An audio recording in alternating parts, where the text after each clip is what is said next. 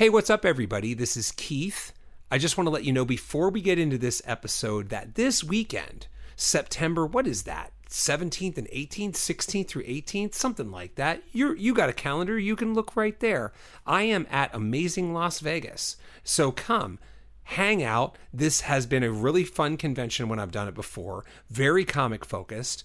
Not only am I there, but there's a ton of really fun guests and people that do great comics. So if you're within, 10,000 miles of Vegas, by all means, make the trip. Come out, hang out, come see me in Artist Alley, and we can talk giant monsters and kung fu. And now let's get to the episode.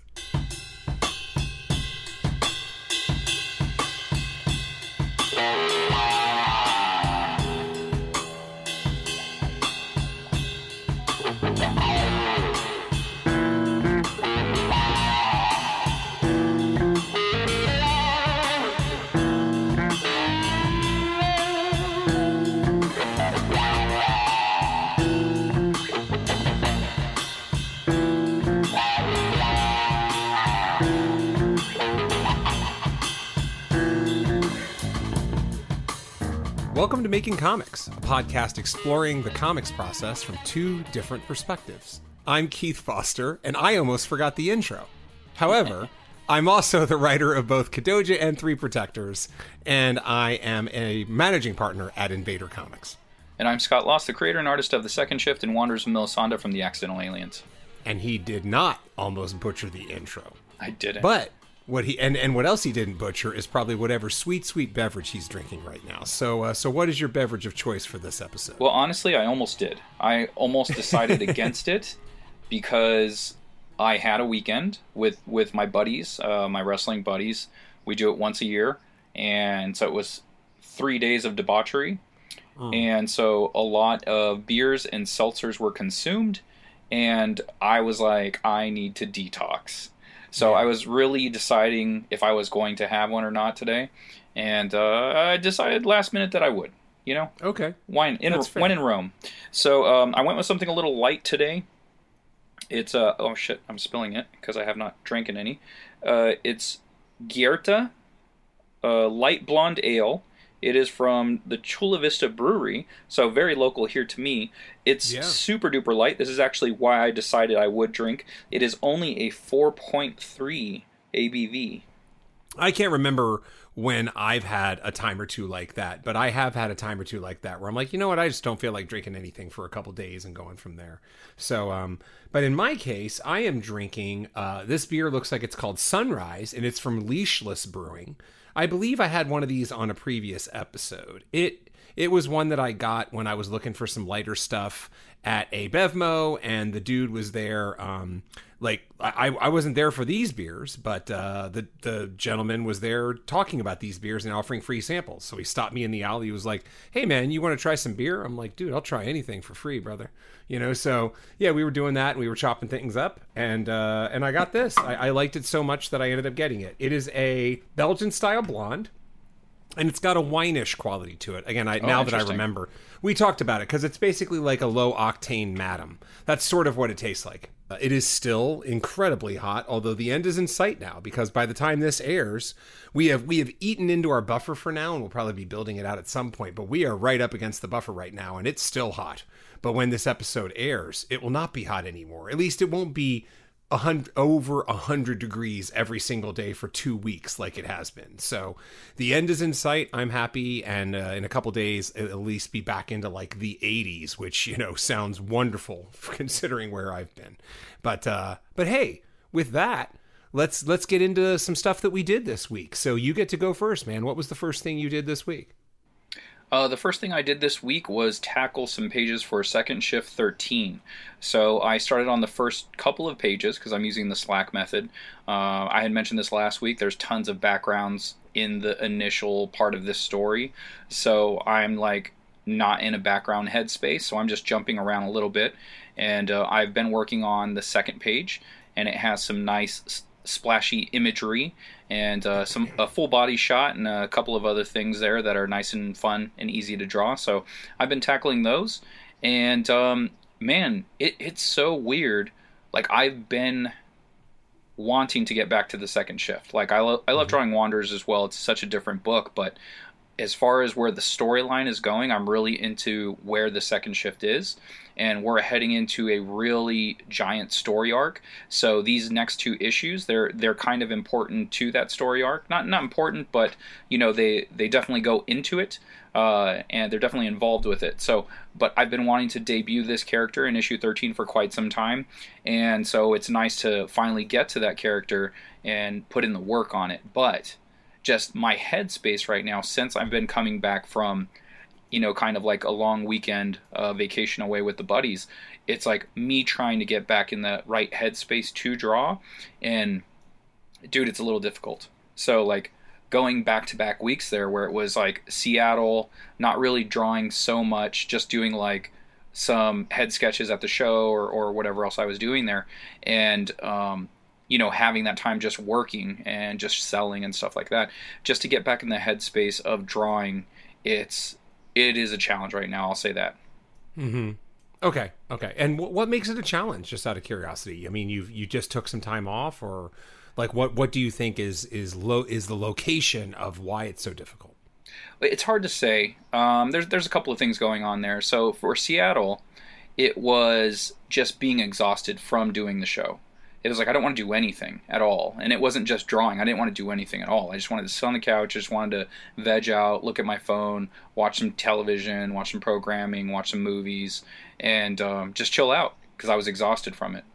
And with this little mini vacation that I did with my buddies, I'm like physically exhausted, even though like we were just kind of partying and drinking and out in the sun and the pool. Like, it's nice and relaxing, but kind of putting your body through that at 42, it's a little rough. So Yeah. you're, like the recovery rate is a lot slower than it used to be. I remember my 20s, I can drink all night and go to work the next morning, and yeah, it sucked, but I was fine. And Yeah. by the afternoon, everything was a-okay, and I could just go do it again. Your 40s, not so much. That's not really how that works anymore. So, just the recovery time, my body physically being exhausted, me detoxing from that. Plus, we were eating nonstop. So there's just a lot of factors that go in.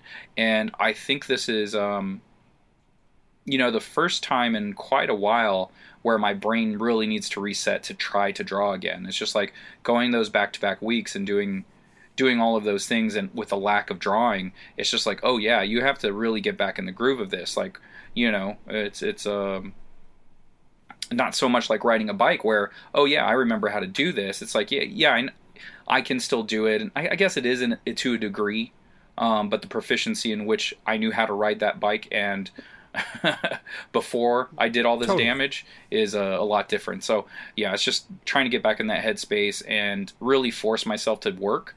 It's just like I'm a workhorse, but right now it's just like the horse is tired, and it needs some reps, or not some reps, it needs some rest.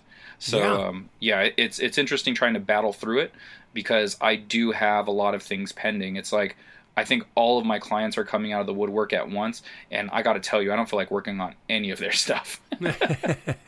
I mean, that's understandable in a way, right? Like there are a couple types of relaxing. And I think so much of that has to do with what you're doing while you're relaxing. If quote unquote relaxing involves you sitting around and drinking and eating and kicking it with friends and stuff like that, it's kind of a different type of relaxing than just sitting around and having a beer by yourself and doing all that stuff. I mean, I think both you and I do value that quiet time where we're just most of the time creating, but I have days like that where like, I just want to sit here and read comics. And the fact that football season is starting up again, I don't like college football. I love pro football, but in America, by the way, this is American football. But that for me, the best part about that is, and it's an excuse to just sit on my ass on Sunday and do nothing. And you need that. We've talked about that over the past few episodes, but you weren't doing nothing. Your equivalent would be like going to a football game and hanging out with your buddies and having 3 beers during the football game. It's still fun. It's still relaxing, but it's just a different type of relaxing than doing the exact same thing on your couch by yourself at home, Oh, 3 beers. Yeah. Oh my gosh. I don't even know how many beers it was. It was so many. All right, man. So the first thing I did this week, speaking of unwinding as in actual unwinding, It was a long weekend, and okay, I should give a little bit of setup here. So what I did was I watched Stranger Things season 4. Now you're probably going to wonder what the fuck that has to do with making comics, but just bear with me. The first thing about Stranger Things season 4, have you seen it? Number one. I have not. Okay. So Stranger Things season 4 is a show that has a character on it. And I found out quickly, like, what his favorite band was, basically. And the reason for that, so my wife watches it on her own. And then she says, oh man, you really got to watch it with me, man. There's a dude in there who's like an 80s metalhead. And I'm like, okay, that sounds fun. Over the next couple of days, I proceeded to have 3 people, which is a lot of people, come up and be like this casual, hey, Keith, have you watched Stranger Things season 4 yet? And it didn't take me long to be like, you're asking me because of the Metallica thing, right? And they were like, yeah. And I'm like, no, I haven't watched it yet. So I finally did watch it. It was the perfect thing to do on a long weekend where you just have a lot of free time. And I watched it and I enjoyed it, as is typical with a lot of these shows. I gorged the whole thing. You know, the first day we ended up watching maybe 2, maybe 3 episodes. The second day we cranked out all the rest. Oh, wow. Which is particularly impressive for Stranger Things because, you know, Sandman, those episodes were about 40 minutes to 50 minutes. Stranger Things, it's a minimum of an hour. And when you get into those final ones, it's like 120, 140, 220. They're long as hell. Okay. Yeah, they're really long, dude. So anyway, I watched it. I enjoyed it. And I was sitting there prepping for the podcast and jotting down the things I wanted to talk about. And I actually had Stranger Things season 4 in Bringing the Bullshit and not this part of the podcast. But here's why I wanted to talk about it in this part of the podcast. It dials into a theme that Scott and I have talked about before. Scott has been hitting it a little bit harder than me. I think he has a slightly different philosophy than me, but this completely drives what Scott was talking about home. And it's the idea that there are certain shows that when you get to the end of an episode, you absolutely have to continue. You have to continue. This is not the kind of episode that you can leave on. It's a goddamn cliffhanger. And the best part about binge watch TV is you don't have to wait. There is no week in between like there was when, you know, when back old good old days when I was growing up, you know, that kind of thing, right? You can watch them all. And so with Stranger Things season 4, I didn't have time to go through this, but of the 9 episodes, if there are 9 episodes, that means there were 8 opportunities for you to get compelled to go to the next episode, like completely compelled. And I would say that offhand, at least 4 of them were the kind of grab you by the lapels and shake you cliffhanger that there was just no doubt that you were going to watch the next one. And I've had this happen before with certain TV shows where it's getting late and I'm like, man, I want to get some sleep so I can go to work tomorrow or go do some other shit, you know, or just wake up at a normal hour. And I don't, because you get to the end of the episode and then some unbelievable cliffhanger happens and you're like, oh, God damn it. Now I got to watch this whole episode. I can't not. And there was a novel series that did this. Like Stephen King basically saw everyone in Raised. And in one of the Dark Tower books, which is what, a 7-8 book series, he dared to leave a book of the Dark Tower on a pure cliffhanger. And I was just like, this is insane. And it would have been even more insane when it came out because I would have had to wait years between the books. In this case, I could just go to the next one the next day. But I wanted to bring that up because it was a good instructive point on the kind of thing that Scott has talked about more than I have, but we have given a lot of attention to on this podcast, which is making sure people want to read the next issue, making sure people want to move on to the next thing. And you can do that in a few ways. Sometimes you can be a little bit more subtle and simply tell a good story and leave a little bit of a thread hanging there that you know people are going to want to pick up. And other times you can have a character, you know, basically hanging on the edge of life and then just end the issue and have people be like, oh, come on, man. You know, like, you're really doing this to me. But the point is, most people are going to immediately want to go to the next issue, next episode, whatever it is. And if they don't have that option, then they'll definitely be hanging around for your next issue. So a point about Stranger Things is really a point about making sure that you're ending each one of your stories with something that makes people want to read the next thing. Nice, man. Yeah, that definitely translates. Like Squid Games was like that as well, right? A lot of times it's like you think you want to just finish on that one episode, and it leaves you dangling with something and makes you watch the next one. Yeah, you're right. Yeah, because now that I think about it, Squid Game was the kind of show where you would think that each game was one episode, but there were a couple times where they ended the episode in mid-game with a. I can think of one particular big time cliffhanger where it was like, oh man, we just got to go right into this next one. There's no doubt that I'm not even sleeping on this. We're just going right Yeah. into it. Yeah, for sure. Yeah. So my second thing, like I said, it's been a bit of a struggle. Excuse me. It's been a bit of a struggle, like getting that sentence out. So the second thing I did this week, it's going to be more of a study thing. So, like I had talked about a couple episodes back, that I want to start studying on a weekly basis. And my study for this week was Todd McFarlane. And it was Todd McFarlane for the simple fact that I had 3 sketch covers that I had to do. And I needed to study his line work. I was like, you know what, I want to make this as McFarlane as possible. This is actually a rollover from a couple of weeks ago. But it was interesting because a lot of the ticks that he does was something I kind of already knew. Like, I think I've studied McFarlane as a kid so much to try to figure out what he's doing compared to all these other artists that I like, and what was so different about it. And I think it figured it out pretty good. And the guy that commissioned me to do all the covers is someone here we talked about on the podcast, Steve Whistler Jr. He hit me up. He wanted some sketch covers done for the upcoming holidays.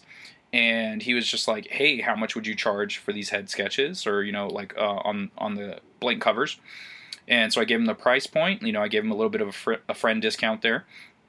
And he's like, let's do it. Now I have 3 of them if that's cool. And I was like, yeah, let's do it. So I was able to knock those out. They're really fun to do. And I was trying to get as much McFarlanisms as I could in those head sketches, along with, my normal style.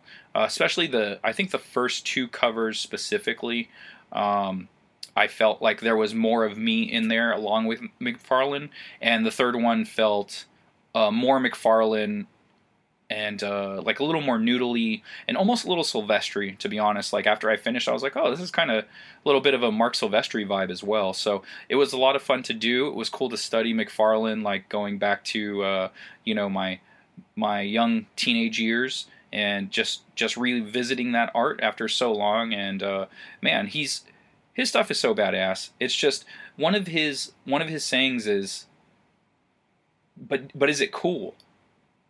And honestly, it's just like one of the most simple things you can think about. He goes, I just wanted to draw cool things. So everything I draw, it has to look cool. It has to look badass.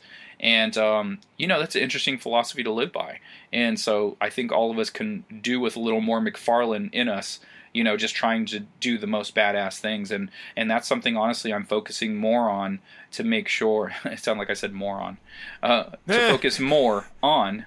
I want to focus on a little moron. And that's you fucker. Myself, yeah. So yeah, it's something I'm focusing a little more on when I'm laying out compositions, or I'm just throwing down images on a page. And honestly, that might be part of the struggle that is coming with these pages, is I'm really thinking about everything I do. And I just don't want to get into a headspace to where that's all I'm doing is overthinking everything. It's like, no, you know what you're doing. You got your page format down and everything like that. But I am trying to bring the cool with everything that I'm doing right now. So, it's taking a little bit more time, but I think once I get back in the swing of things, it'll all just start rolling out again. Nice, man. I came to bring the cool, hardcore from the pool. See, that's why Method Man did bring the pain instead of bring the cool. Anyway, hardcore from the pool isn't exactly very hardcore. But yeah, that echoes something, and I think I've mentioned it. Again, we've done so many episodes, it's more likely that I have mentioned something that I haven't. But somebody did this really funny, what's it called? Decision tree. And it was supposedly the decision tree which sci-fi author James S.A. Corey uses to write. He is the one, they, it's actually 2 people writing under one name, are the people who wrote The Expanse. That is the Expanse book series right there. And they had a decision tree, and it basically said, does it kick ass? Yes, write it. No, don't write it. So I like that so much. It's something that I've tried to abide by for Kadoja and Three Protectors for sure. I mean, when you're talking about things that are action comics and that kind of stuff, I think that's a great edge to live by, especially in something that's as much of a visual medium as comics. For my novel, I am not living by that decision tree. But for comics, hell yeah, man. For these two comics, especially when they're action based and, the goal is to have the action be creative and fun. So it's great to push yourself for new ways to kick ass. I think that's awesome. So for me, my second thing this week, and then I think we're going to go into our main topic, is that I began lettering animals. And my strategy for animals is I just want to do 2 pages a day. And one of the reasons I want to do 2 pages a day is because I'm not sure my shoulders can take any more. And I don't mean this in a metaphorical way. I mean this that my shoulders hurt when I sit at my computer and I'm clicking on my mouse all the time. So 2 seems to be the magic number where I might get a little bit of a twinge in my, upper back. And then I can take care of that by, rolling around on a tennis ball for a while. For those of you that aren't old, trust me, it's going to happen. You might tweak your back because you dared to work at a computer. And the advice I give you is buy tennis balls. And then all you have to do is lay down on the tennis ball and sort of roll it around under your back. And you get to work some really bad points on your back. It's great stuff. Do you ever work? Are you strictly sitting at a table or a desk when you work on your laptop, or have you ever tried literally putting it in your lap and sitting on your couch in front of the TV? Yeah, literally putting it on my lap is actually the worst thing I can do, because then picture yourself looking down. I'm doing it right now with Scott, looking down at the laptop more than I usually would. Those muscles are the ones that I hurt the worst when I do it. So what I have to do is actually work at the computer that I'm in front of while we record this podcast, or sit at a desktop, and then just make sure that, hey, look, we're all about the ergonomics here at Making Comics. We could title an episode Ergonomics. It would probably be our least listened to episode, and yet arguably the most important. So we're just going to squeeze some ergonomics in here. Just remember a couple things. One, if you're working at a computer, you need to make sure that your arm is naturally extending down, right, to your side, and then the arm is going out at roughly a perpendicular angle to the floor, or a parallel angle to the floor. That's what you want, right? You want to make sure that arm is sort of rested and that you're not raising it higher. So that's thing number 1. Thing number 2 is the computer screen. The top of that computer screen should be at your eye level, okay? Hopefully this is obvious to everyone out there listening, but if it's not, please make sure you do that, because over time, it's going to catch up to you. I am telling you this.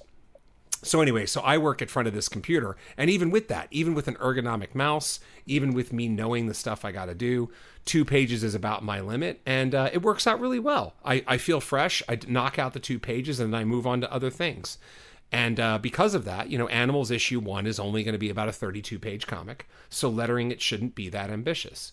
And lettering this first issue is going to be a lot harder, I think, than lettering the second issue, because I'm writing the second issue from scratch, and I expect that it'll involve a lot less voiceover panels and tricks. The nice thing is that I can rewrite that as I see fit, because the art hasn't even been done yet. Where in this case, no matter what rewrites I do, the art is in place. It's concreted in.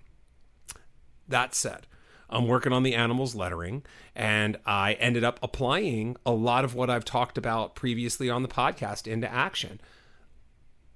I would queue up a page of the script, and this was a script that I had read and edited and enjoyed multiple times. This is I don't want to say an 8th draft, but definitely an 8th pass of a particular scene. Tweaking, editing, making sure all the dialogue flows, making sure this and that.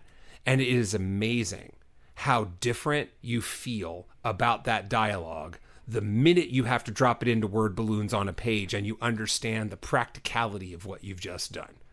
And so what I did on almost every page so far is that I have cut a lot of dialogue.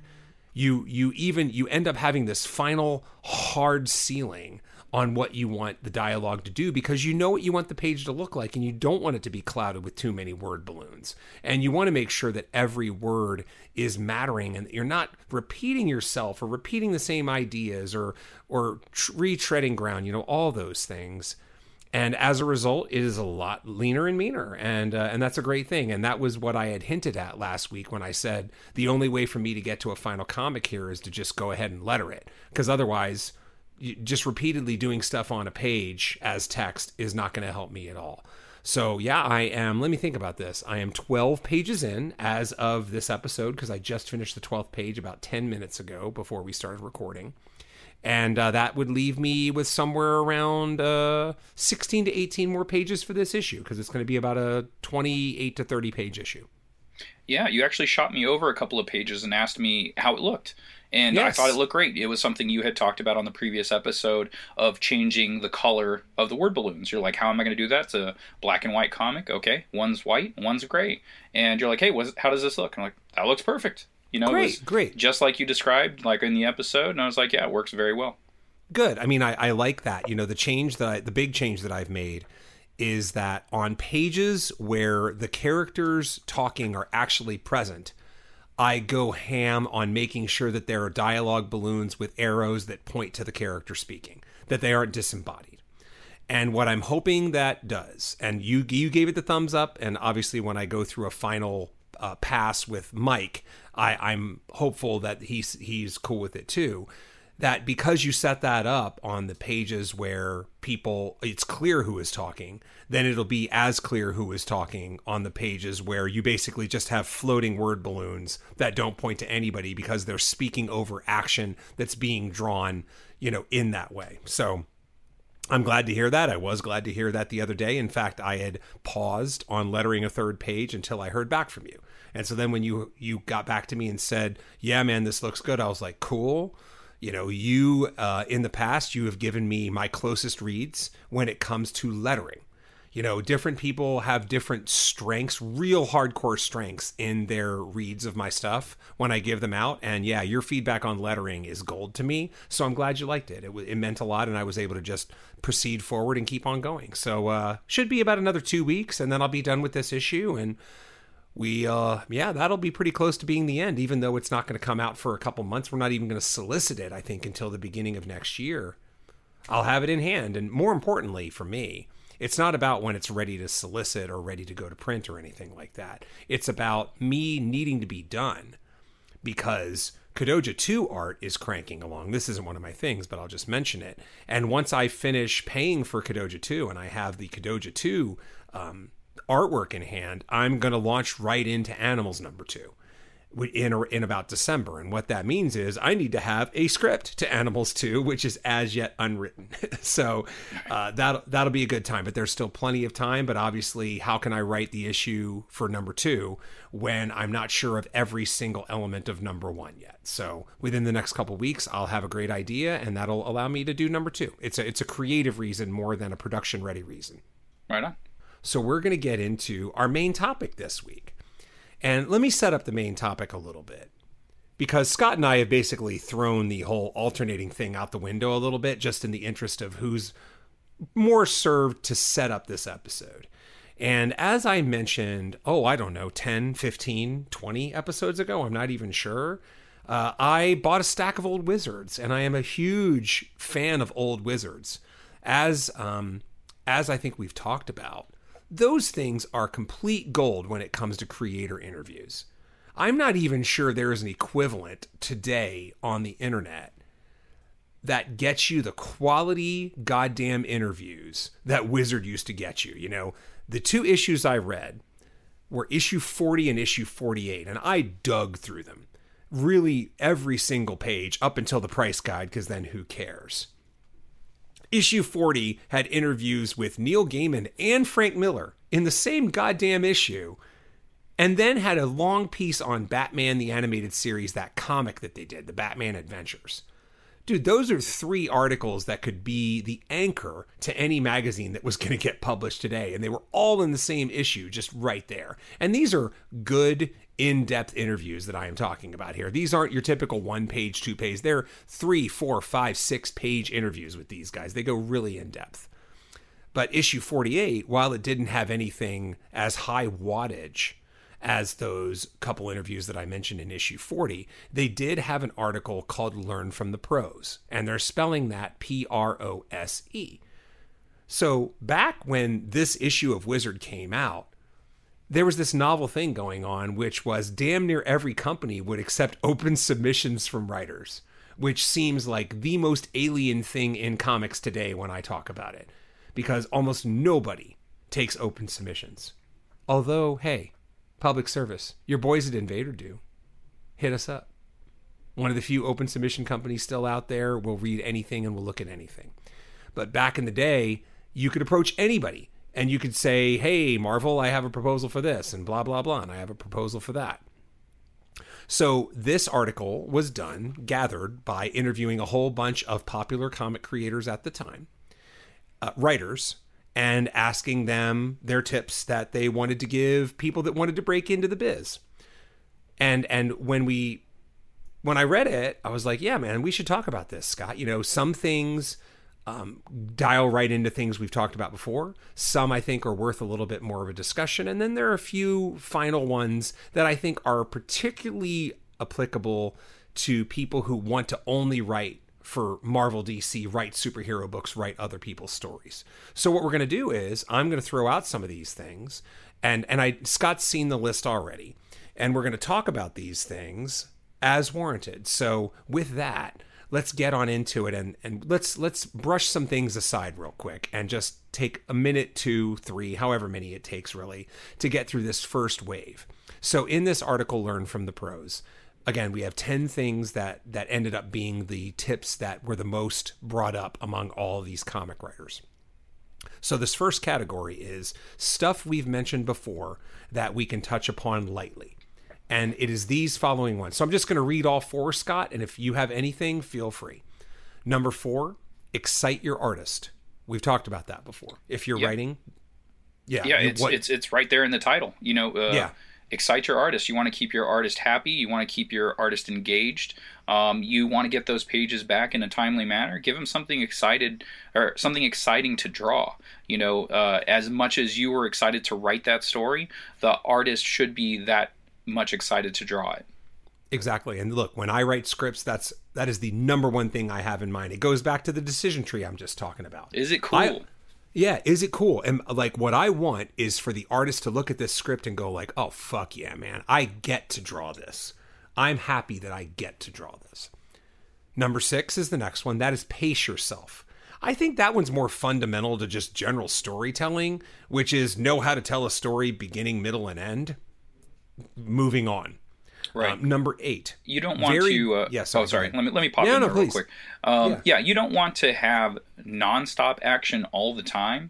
You do want to pace it out. You want to make sure you're having those quiet moments, those scenes that set up the action coming up. So, that's something you want to do with every issue or every story arc is you want to change it up. You don't want action nonstop throughout the whole thing. Yeah. But to that thing too, I think you want to make sure that you're balancing it well. Right. I actually don't think I've mentioned this on the podcast before, but when I went to see the first Batman film in 89, right? It was 89, Jack Nicholson Batman.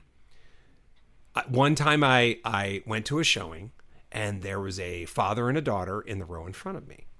And when Batman was on screen, it was great. The ass whooping, you've all seen the first Batman, I hope. When he wasn't on screen, the girl would just turn to dad constantly and go, where's Batman? Every 2 minutes, where's Batman? Where's Batman? Where's Batman? And so in a way, I could almost rename Pace Yourself as the where's Batman thing. Make sure that you're giving that reader, quote unquote, Batman. Make sure that you're not going too far, too long, without something cool happening. That something cool is almost certainly going to be action, but there's no rule that says it has to be. But it's more important that, understand your ebbs and flows and get that pacing down so that readers aren't asking themselves, when's the cool part? Because you want the cool part to always be around the corner, even though we know we all have to tell stories here. So the next one, number 8, vary dialogue patterns. I mean, as heard on Making Comics, we have talked about this before. Number 9, find your own style. As we've also talked about before, you know, we are all gonna start out aping somebody else, and then once you move on from that and you learn some basics, you're going to realize that you don't want to ape somebody else. You want to start synthesizing and moving into your own as a writer. Since we're talking about writing here specifically, but it also applies to art as well. You want to move into your own. That's the goal. Yeah, you definitely want to. This is something I had mentioned. I feel like we're saying that a lot this episode, but it has something that every time we do it. Yeah, I know, right? You guys, all right? Forget Star Wars this episode. Use that as your barometer for drinking. You want to keep your style. When artists get too involved with learning the anatomy, the proper anatomy of everything, style kind of starts to go out the window, and then everyone's art starts to look the same. It all looks like a diagram. You know what I mean? So it's just like, no, we don't want that. That's not what we're doing here. You don't want everything to look photorealistic, because then all of those artists that draw photorealistic, it's easy for me to say, they all look the same. You know, like that was something that was special about Alex Ross when he first came out, because there was no other realistic artist who were also painting, you know? Yeah. And then after he came out, other artists started coming out of the woodwork doing the exact same thing. So once you get too involved into that, you lose yourself. You lose your own technique. You lose your own style. And that's something that I think no matter what stage of the game you are in, that's what you want to keep. Never lose your own style. Yep, totally. And it is fair to say that while we encourage people to drink for every time we referenced it, this subheading was stuff we've mentioned before that we can mention lightly. This is true. So let's move on to the deeper discussion stuff, and let's see what we have to say on that. So there are 4 of these, and we're going to start in, or just going to go in order. And the number 1 on this article was make every word count. I mean, I'll go first on that. It's sort of self-explanatory, but it's sort of not, you know, like it's the kind of thing where you can say make every word count, and the immediate response is going to be, well, no shit, dumbass. Well, honestly, that's kind of something you just touched based on. You know, you were lettering animals, and you realized, oh shit, I have a lot of dialogue on here. You don't want to bog down all of your pages with so many words that it becomes daunting for your reader. You know, it's just like, and I know I've had those moments where, like, as a comic fan, I turn the page and boom, it's just nothing but dialogue on a page, and I'm like, I want to see if I can skip this. So I'll start to read a little bit of it. I'm like, I'm gonna just skip this. And granted, I was much younger then, but that can happen with any one of your readers. It doesn't matter the age. If you have way too much on there, people are going to skip it. They might check out. They might not keep on with your story because they're like, this guy writes too much. Like, there's way too much going on in this, and he feels like he needs to over-explain himself. So make every word count. Trim the fat as much as you can. Yeah, and I mean, look, I'm gonna go against some of my favorite writers here, because it is important to mention some of these comics, because while I like these comics, there's a trend in current comics that seems to be happening right now, and I don't quite understand it. So Tinian does it in Nice House on the Lake, and he may do it in other places. Scott Snyder did it on AD After Death, which is a book that I adore, that Jeff Lemire actually does the art to, and Scott Snyder does the writing to. And it also happened in a book that I liked called The Black Monday Murders. But the thing about all of these 3 is I don't like them because of this thing that's being done, which is pages of dialogue, pages of text, pages of like a found document that's interview snippets and stuff like that. While I personally, again, and this is just personal philosophy, and I should mention that I love all 3 of these books, but it's still personal philosophy that I'm not sure why that's happening as part of continuity. Because if I'm reading a comic book, I mean, I read novels all the time, but when I read a comic book, if I turn the page and I see text, I do what you just said. Can I skip this? What if I skip it? And most of the time I do skip it, and then I see if 3 pages in, I've lost anything. You know, do I feel lost? Do I feel anything like that? Do I think I'm going to get burned in 3 issues when one of these things comes home?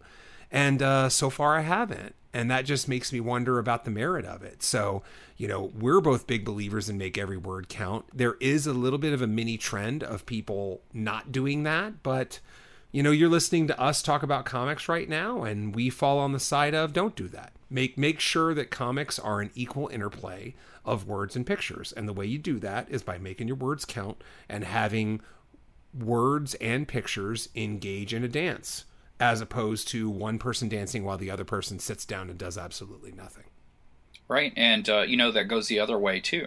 You know, like, I don't mind it as much as Keith does, but when you have those silent comics, you burn through those books way faster. There's no dialogue whatsoever. It's just like, okay, yeah, you're going to look at the art, and no matter how much you look at that art, you're probably going to finish that comic in 5 minutes or less. So you definitely want to give your readers something to grab onto. You don't want your dialogue so sparse where they feel ripped off. It's just like, you don't want them to finish the book in 6 minutes because there is some dialogue, but not a ton. So it's definitely a balance. And honestly, the more you do this, the more you'll understand. And honestly, through years of reading comics, you might kind of understand that loosely without even knowing it. Yeah, absolutely. Absolutely. So again, that's where we fall on the side of the divide. There's no right and wrong, but you're listening to us talk, and that's where we think you should go, is just make sure that there's an interplay there. As well as this article. Yeah, exactly. Number 2, on the deeper discussion stuff that we hope is deeper discussion, have something to say. So the context of the article here was that if you're going to make a proposal to Marvel or DC, then you want to make sure that that proposal isn't something that they've heard a billion times. That you might want to take a character that hasn't been used as much and have your idea for it. And have your angle on it that gets you in the door. Okay, I'm cool with that. But I also think we can take that a little bit further. And this goes into that idea of author voice, of artist voice. If you don't have something unique to say, if you're nothing but a pastiche of things that have came before you, then I'm sorry, why are you here? You need to have something about you that makes you you. Because every story's been told. Every plot is there. And if you want to have a good time, you can always do these kind of Google searches where people talk about, I don't think I've ever mentioned this. I think it was Hemingway or somebody like that said there are only 2 plots. A person goes on a journey and a stranger comes to town. Those are the 2 plots. In every single, you can apply that shit to every single book, basically. That's what's hilarious about it. And if not, you can do it to like 97% of all stories out there. So the point isn't to think of something totally ingenious that is a thing nobody's done before. Trust me, man, it's been done. There are so many books that have been written for centuries. So it's about you making sure you have something to say, and that something to say is always going to be your angle, your voice, your twist on stuff. Yeah, I agree with that. I don't really have much to add there. 100%. On a related note, by the way, hey, DC Comics, if you're listening, I got my idea for one of your characters. So, is it Sandman? No, it's not. I'll tell you offline. Anybody who knows me or anybody who wants to hit me up, you can hit me up online or email, and I will let you know. Because I like this idea a lot. I mean, I haven't written a script because why would I? But I do like the idea. So that's Can you do your own version of that character? Kind of like the Black Hammer universe is, the Dark Horse version of the JLA. Maybe you can do your own version. Like there's tons of Superman archetypes out there that people write. They're like, this is Superman if I can do crazy shit with him, basically. Absolutely, like fucking Homelander by Grant Morrison, basically. Exactly. Yeah, exactly. No, I mean that's a great point. A lot of us out there, if you're trying to create a comic book, hopefully there is something that you're trying to say, your own version of a story. Like, it could be an archetype. Like if you have your Superman story that you've been wanting to do, and it's a take that you haven't seen, like. Okay, well, if your main goal is to work for DC, maybe you work your way up to that. If your main goal is to create comics and interesting stories, maybe you can do that on your own. You know, like have your own voice, even if it's for a character that's been around for a while, and that's okay. There's no problem with that.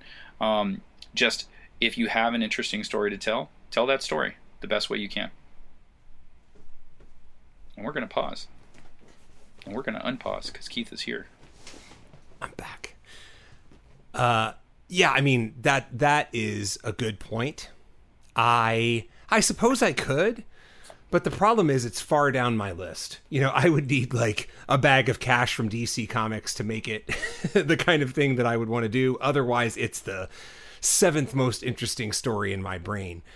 And not to get too cryptic, but it's actually the 2nd most interesting superhero story. That said, if I was ever going to do a superhero story, that wouldn't even be the one I would do. It would be something else. But again, hey, and anybody who wants to talk to me at conventions, please do.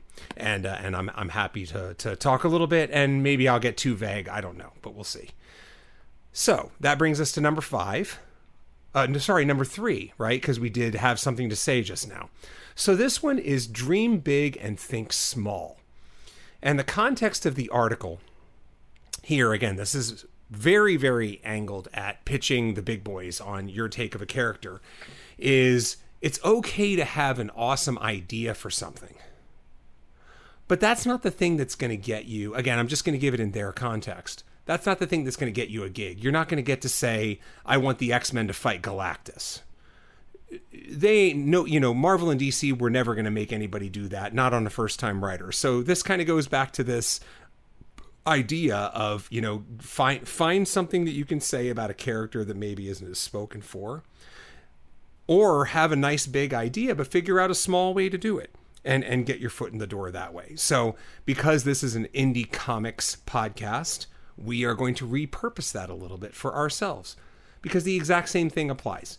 Dream big, think small. What has Scott said over and over on these episodes? He wishes he wouldn't have started the second shift with a 5-issue arc. His advice to everyone is do one story.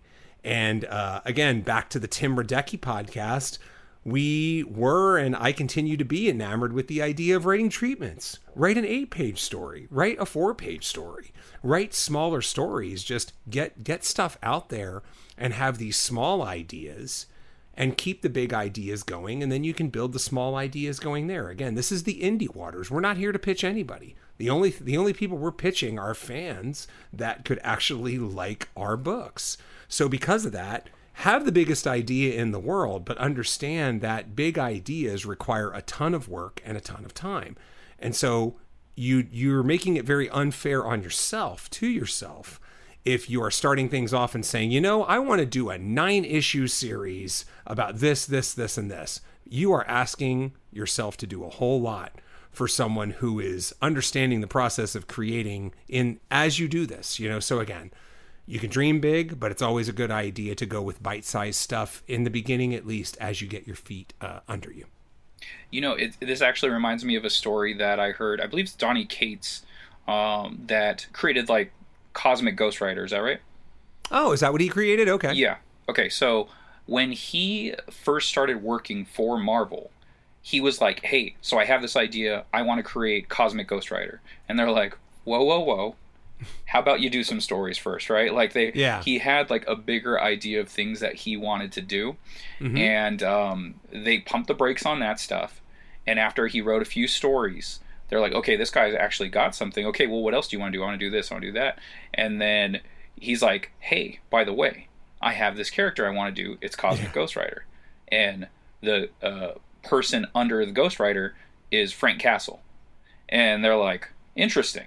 So he did the smaller work first, and mm-hmm. then he got to do the bigger work. He got to bring in a character. He has a character in Marvel continuity now that mm-hmm. he created. So that it applies to that. You know, dream big, start small. You know, do the smaller things first, and then you can get to those bigger things once you get there.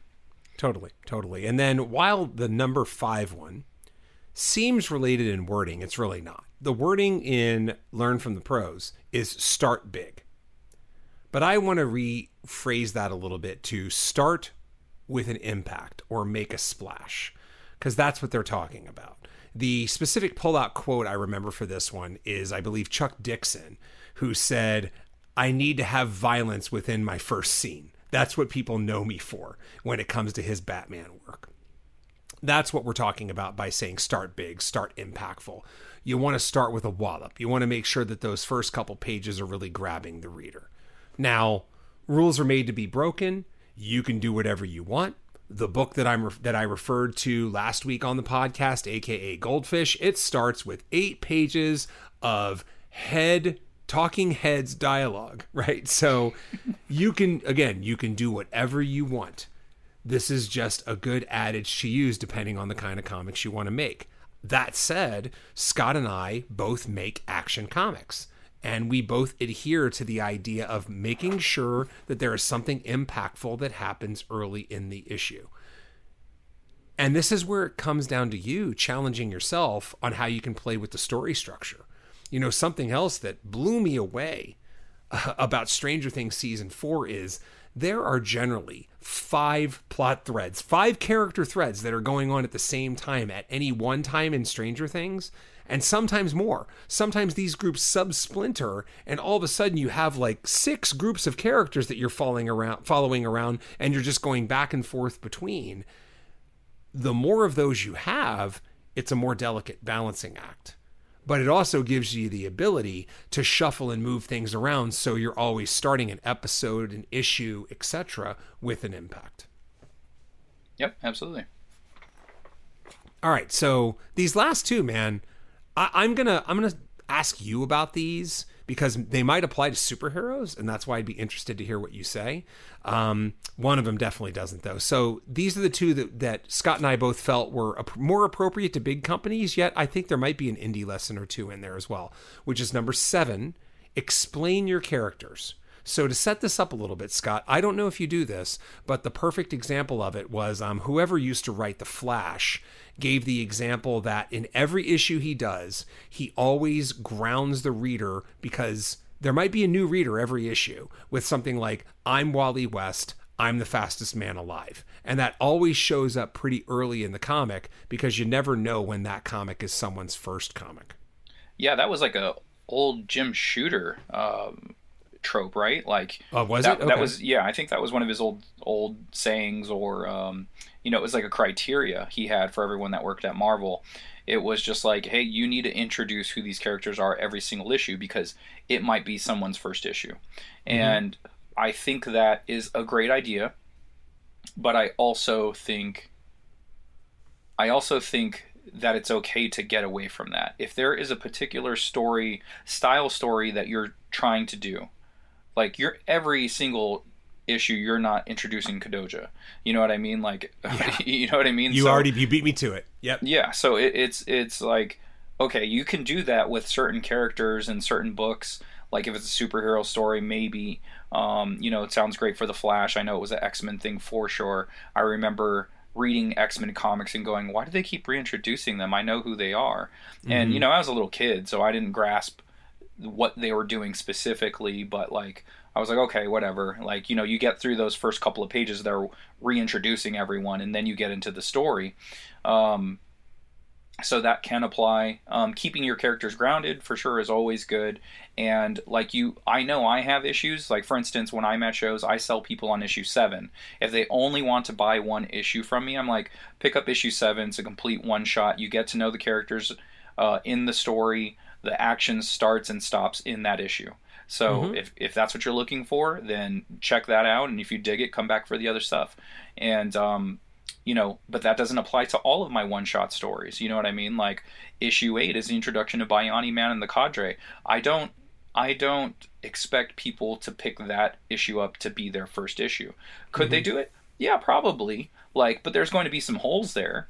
It's like you won't be completely lost, but there's definitely going to be a backstory that you need to go look up with the rest of the characters moving forward. Yeah. So, it doesn't apply to all books, but I can see it applying to most.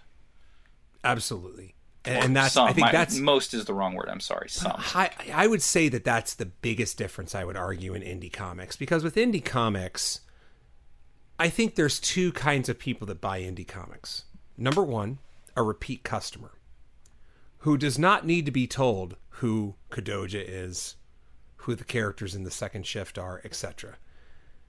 And I would even blanch at that whole idea a little bit because, Hellboy is a great example. It's a series that is nothing but a series of miniseries, and that's what I emulate with Kadoja. Even though the miniseries are all connected, it's still a series of miniseries. If someone picks up Hellboy Seed of Destruction issue 3, you kind of get what you deserve. If Mike Mignola decides that he doesn't want to explain who Hellboy is to you, maybe issue 1 would be a great place to start here. Exactly. We're not Marvel. This is the one where it's the most stark contrast between we're not Marvel and DC. We are indie. And so you either A, know who we are and you're probably just down for the new issue and no explanation is needed, or B, you have no idea who we are, but you're probably coming across us on a website or at a show. And in those cases, we're going to give you a very clear idea of where you should start. I have people ask me where they should start with Kadoja all the time. I tell them, you can start with volume 1 and you can start with volume 2, but you can't start with volume 3. So I would recommend that you start with either volume 1 or volume 2, but at that point it's up to you. So anyway, explain your characters is all well and good if that's what you want to do, but we ain't here to talk about how you can get a job writing, for one of the big boys. We're talking about indie, and it becomes your call, but I don't feel the need to explain my characters to people. It's an indie book, and you're probably along for the ride already. Right. Yeah, and then, if you're starting with the first, if, this, because I didn't read the article, so I don't know what the other creators would say. I'm basically, much like the listeners out there, I'm getting the bullet points on it. So for this one specifically, if they're talking about explain your characters, then if you're talking about the first story arc, obvious. You definitely want to give an idea of, you want to explain who these characters are and what they're doing and why they're doing it, or give an example of what kind of people they are. And if the origin story is coming later, then the origin story is coming later. But as long as you have well-rounded characters, by the end of the first issue, people can understand who they are as quote-unquote people, then you're doing your job right. Yeah, absolutely. Which brings us to the last one, which is strangely only appropriate to the big companies, but yet appropriate to absolutely everybody. And that's number 10, be ready to compromise. So in the context of the article, what they're talking about is don't have an ego if someone comes and says, we want to change this, we want to change that, because the people at those big companies have a much better idea of that character than you. Odds are that character has been around as long as you have been alive, possibly longer. But be ready to compromise as a thing for indie comics people. I think it's helpful, especially for, I would say it applies to both, but it definitely applies to the writing side. I cannot stress this enough. Why are you asking an artist to work with you and probably paying an artist to work with you and then just making them do exactly what you want? That's just writer brain. That lacks the breadth that we talked about before when we gave that, you were talking about how you prefer not to ink yourself, and I gave the example of how Jimi Hendrix could play an instrument, but he got other people to do it because you add that breadth, because different people play the same thing the same way. And so when it comes to writing, it's you're working with an artist. Let that artist fly. Let that artist sing. And if that artist singing means you need to compromise, then guess what? You do. You should. And it's going to be better for it because it's going to have this great energy that's done with multiple people instead of just one person. So it applies to artists too, I'm sure. But I know, hey, I'm the writer. I'm going to say it from the writing perspective. Be ready to compromise. Be ready to have an artist tell you they don't like that idea and they have another idea that they'd rather do. And then let them do that idea. Odds are it's going to be better than the thing you thought. Yeah, and if you're working with an editor, they're going to have some suggestions for you as well. They're going to let you know what's working, what's not working, and in that sense, you're going to have to compromise your original vision. Like you've talked about working so closely with Mike that you value his information, so he'll read your script. He'll throw some stuff at you. You can either push back because, look, this is what I was thinking, and he might roll with you, or he might go, look, this is why that doesn't work, and you go, oh yeah, okay, I see what you're saying. Mm-hmm. So as long as you're open to it, it'll produce, this tree will produce better fruit for it. So make sure you're listening to honest criticism. Don't get so much in your feelings. You're going to have to learn to grow a thicker skin. Yep. and it comes with time. You know, you can tell yourself, I'll have a thick skin when it comes to it, but then once it happens, you're gonna feel it, and the only Mm-hmm. way you get past that is hearing those things over and over and over again until you accept that, look, everything I'm doing isn't God's gift to the world. So I Mm-hmm. need to make sure that I'm doing my best to get it there, Yep. to make sure that I'm making this vision, you know, as great as possible. So it might not be your first script, it might not be your third, but eventually it'll get there, and you'll move it along, and the artist will draw it, and before you know it, your book will be better for it. Totally. It's not an indictment of you. Yeah, It's exactly. a comment on your story. It's a comment on this specific story. It has nothing to do with anything bigger than that. Yeah, and it's the growth, the personal growth. Totally. Hey, we did it. We got through all 10. And what that means is it is time to see what kind of bullshit you would like to have brought in. Well, trying to think what I got over here. You know what? I guess the bullshit that I have, it's not so much buying shit. So I went on that trip with my buddies over the weekend. We were hammered for 3 days, and a couple of my buddies went out that are comic fans. One of them is my writer, Ed. So Ed was there along with Steve, and we talked comics a lot. And I also had a trunk full of damaged books. So I cannot sell these books. Like, I just personally, it's not in me to sell someone a damaged book. If I know the book's damaged, I usually won't sell it to a customer. You know, so I have this pile in my trunk that I'm like, I'm going to go stick these in those little free libraries that are in the neighborhoods and, you know, around town. And I knew that they were going to be there. So I said, hey guys, do you guys have these in your area? They said, yeah, we do. I'm like, okay, well, I'm going to bring you guys a stack of these books.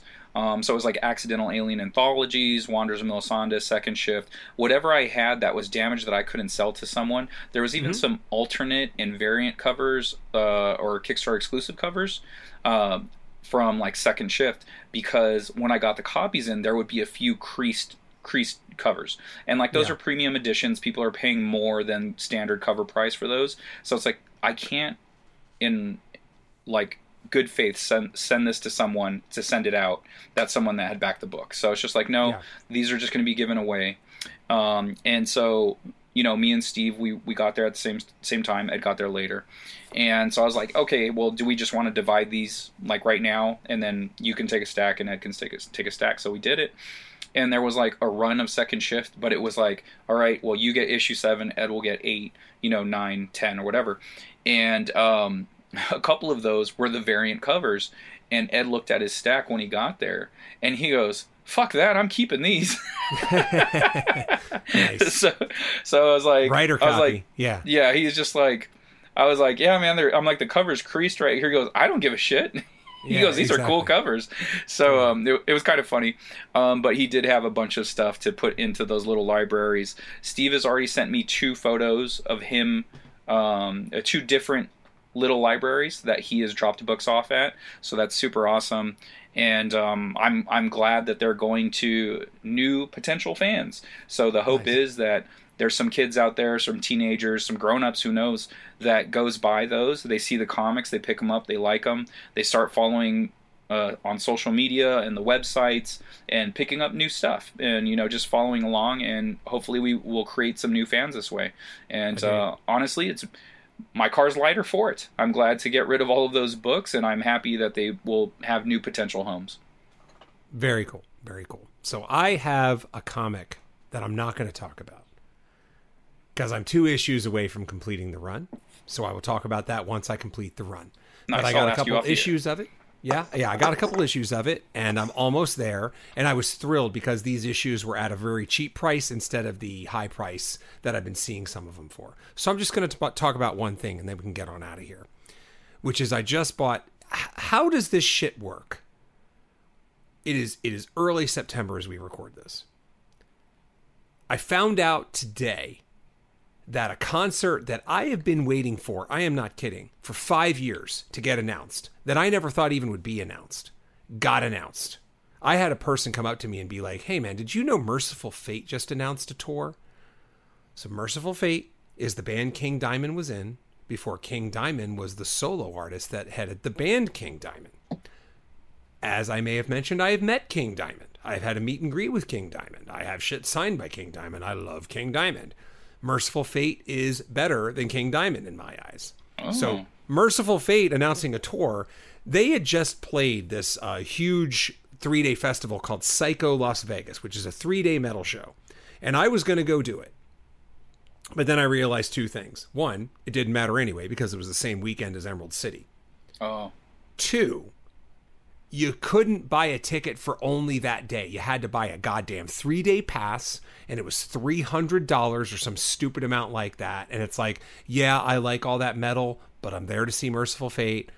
You should have just let me buy a Saturday ticket, but then again, it wouldn't matter because I wouldn't have been able to go anyway. So, hey, Fate speaks. This Merciful Fate show gets announced. And I'm like, cool. So I send a text to my wife. I'm like, hey, are we clear on October 29th? Like, am I able to, go to that? And she's like, yeah, we already talked about that. But I'm looking on the calendar and you already have tickets to a show. It's the Cavalera Brothers. And I'm like, motherfucker. I had already bought a ticket to Max and Igor Cavalera, who are the people who really co-founded the band, the heavy band Sepultura. Okay, Sepultura, this is weird metal history. So people that know this are like, yeah, Keith, preach. People that don't know shit about this are going to be like, why are you wasting my time? But it's bringing the bullshit. We're here. Sepultura was founded by, I believe, the Cavalera Brothers and a couple other people. One by one, people left the band. First Max Cavalera, I believe, and then later his brother Igor or something like that. And then other people, and they got replaced. And at some point in time, Sepultura still exists, yet there are no original members of the band in Sepultura. And that is a real thing. I have seen this band. It is weird. It is like a Muppets version of Sepultura. It's really strange. They've changed their sound and everything. I can't even believe it's the same band. They should have just renamed themselves. Right, but right. In sort of reaction to that, the two Cavalera brothers recently announced that they're going to do a tour where they play songs from the first 2 albums ever by Sepultura. So this is fucking great. It's basically like the real Sepultura touring. And my ass already bought a ticket to that, and it was the same fucking night. Man. So I'm going through all the motions, and I'm like, what do I do? So I had texted my cousin early in the morning, who's even a bigger, I would argue, a bigger King Diamond fan than me, possibly. But I told him about it. I get a note, and then I talk myself into like, no, you bought the Sepultura ticket. Just go to that. The one Merciful Fate show's in LA. It's a pain in the ass, blah, blah, blah. Without me going into the details, he basically talked me into it and then helped me get a pre-sale ticket because he had like a Citibank card. So I was like, okay, so now I'm going to Merciful Fate on that night.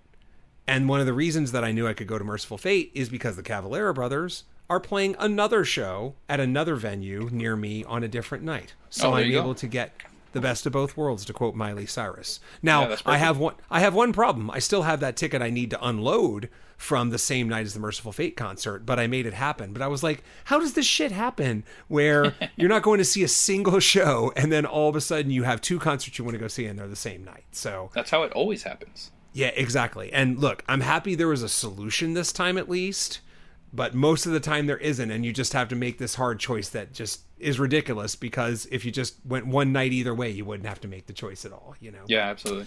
Anyway, so with that said, hey, we've reached the end of the episode, and you can find me at Keith_Invader on Instagram. That is me doing all kinds of amazing things. You're going to get some art from all my books. You're going to get quotes. You're going to get pictures. You're going to get all kinds of stuff. And of course, if you're not down with that and you're only down with the giant monsters, you can follow me at Kadoja Kaiju. That's all one word on Instagram. And you can find me at Scott Lost, SCOTTLOST, on Twitter and Instagram, and Facebook.com/Scott Lost. Yeah, my website, it's keithrfoster.com. There are blog posts. I do plan, we all have plans, and I plan to start doing some more blog posts exclusive to the site, but I've been saying that for a while. Hey, I'm writing a novel, man. What do you want from me? But I got shit to do. Yeah, I got shit to do, man. And there's also stuff on my books, Kadoja and 3 Protectors, on the site, and there's a store where you can get all kinds of goodies from both of those. So Kadoja is Giant Monsters Meet H.P. Lovecraft. 3 Protectors is Kung Fu in Space. It is a Saturday matinee waiting for you on keithrfoster.com at the store.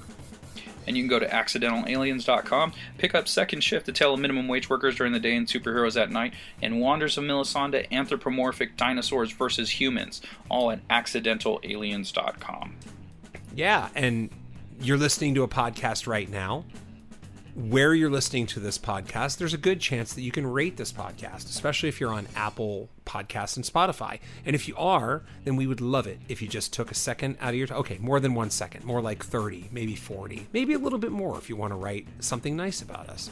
But we encourage you to go there, give us 5 stars, and rate the podcast. And that's going to help its visibility, and that's going to help us, and it helps everybody because we're here to talk craft. That's right. Did you say crap or craft? I mean, does it matter? It's one and the same. Yeah. When it's coming from us, at least. And if you have problems with the crap or the craft we're talking about, go to makingcomicspodcast@gmail.com. Let us know how we're doing here. If you like what we're saying, if you don't like what we're saying. If you got some topics that you want us to cover, we haven't mentioned it here, let us know. makingcomicspodcast@gmail.com. Yeah. And hey, look at us. We did it. Another week in the books. We did and it. we are gonna roll on out of here. We made the world's best cup of coffee. And my man, I will see you next week. Yeah.